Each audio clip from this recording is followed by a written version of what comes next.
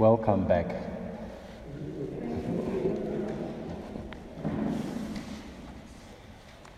Ngilethemba lokuthi esikhathini ebesithethe holiday yokuze esontweni we still remained in contact with Christ, praying and reading the gospel. Kunjalo?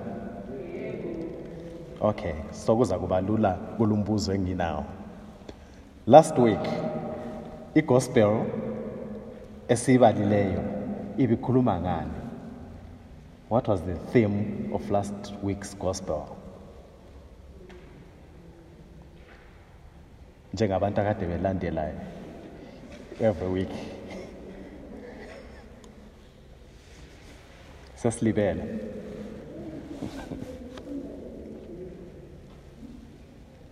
Ukhona usakhumbula? The feeding of the 5,000. Jesus feeds the 5,000. And out of that gospel, today's gospel continues. Ngoba siyazi ukuthi after he had fed them, esebaphe ukudla at that time, what happens is they realize ukuthi akasekho lapha babekhona, use the other side of the river. So what do? They follow him. And why are they following him? Jesus said, because last time I fed you, because ngalipha ukudla last time, he calling landela. So elikulandelayo lina akusimina kodwa lilandelani ukudla. You are looking for food, for physical food. You are looking for bread. Lidinga isinkwa alidingi mina. Ngoba ngalinika isinkwa last time, so liyangilandela ngoba lifuna leso sinkwa again. Sibuyele mbijana emuva encwadini yokuqala namhla. Abantwana beIsrayeli basuka eGibhithe besiya eKenani. Inkosi yabasusa from eGibhithe lapha babehlala besebugqilini bakaFaro, lapha babeyizigqili khona, lapho ababehlukuluzwa khona. Uyabapha inkululeko. Bengakafiki eKenani bephakathi lapha phakathi kwalolu hambo, something happens. Babanjwa indlala. So bathi sebebanjwe indlala, bathi bona kuKristu kuMoses. How Moses? Kanti wasiletha lapho ukuthi sizofela kulindawo na. Bekungcono sise Egypt ngoba besisidla sisutha. They have forgotten what is most important. Is it the bread or is their freedom? Bangaki bethu abathola konke, abadla konke, but they are never happy. Ungazuza konke kodwa nxa kungela peace enhliziyweni, nxa kungela freedom, you still remain a slave. You still feel there is no happiness, there is no fulfillment. Kodwa abantu bako-Israyeli bathi bebanjwe indlala, bathi kuMoses, hey, kungcono sibuyele eGibhithe. Ngoba at least even those besingela freedom, kodwa besisidla sisutha.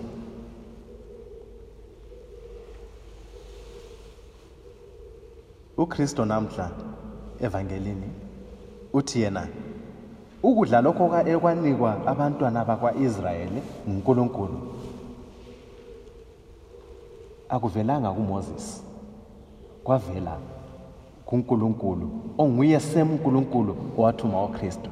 So okubambanisa okuxhumanisa i-first reading le gospel, ekuqaleni silo Moses osusa abantu eGibhithe ebasa eKenani.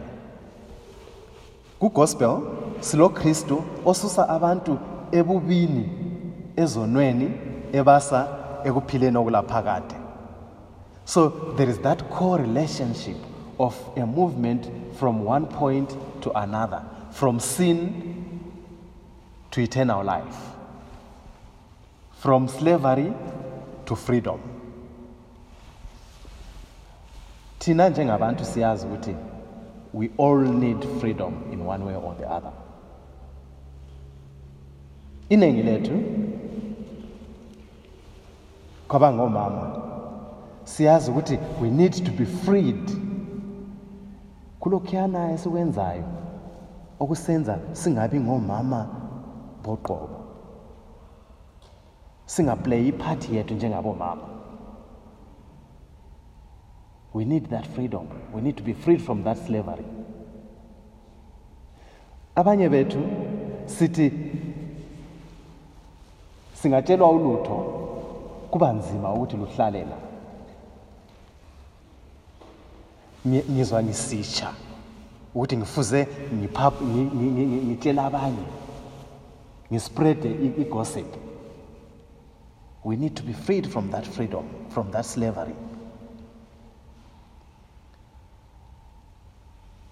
Oh Baba, if you don't play your part as a father, you need to be freed from that slavery. Udinga inkululeko to play that part. Abanye bethu sithi singabamba irand lendlela ekhaya sayazi. We need to be freed from that slavery.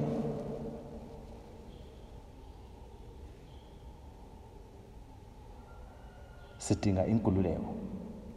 We need freedom. So siyazi mina ngizimele nginje, omunye nomunye wethu uyazi lapho indawo adinga inkululeko from ubugqili besono, from the slavery of sin. But only Jesus Christ, the true bread, only God can give us this fulfillment. Only God can fulfill our thirst. Sometimes in the journey from slavery to freedom, there is a bit of pain.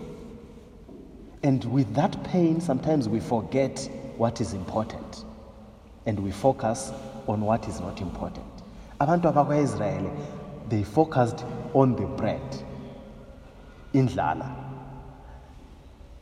Sise-Egypt sasisuta, lapha sesibulawa indlala. In the gospel, abantu uJesus akhuluma ngabo, they also focused on the bread. Because he fed them before, now they were following the same bread.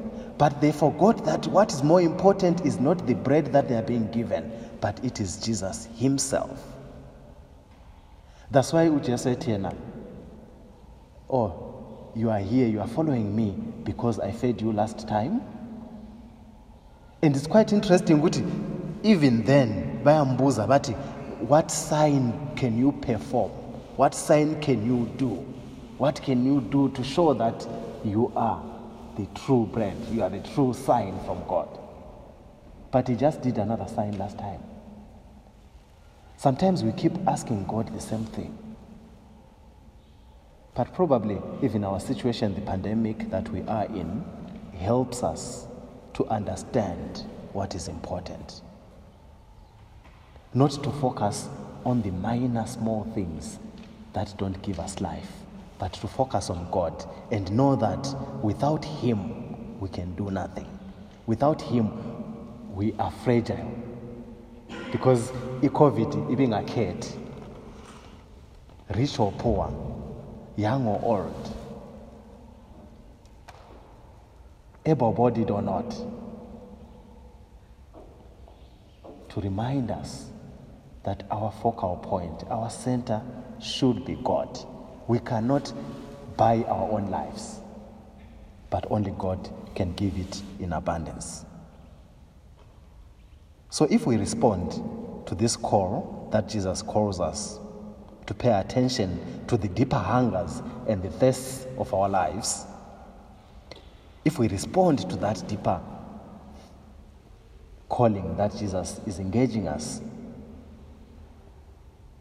then we will understand that there is nothing that can satisfy us but God and God alone. May God bless you.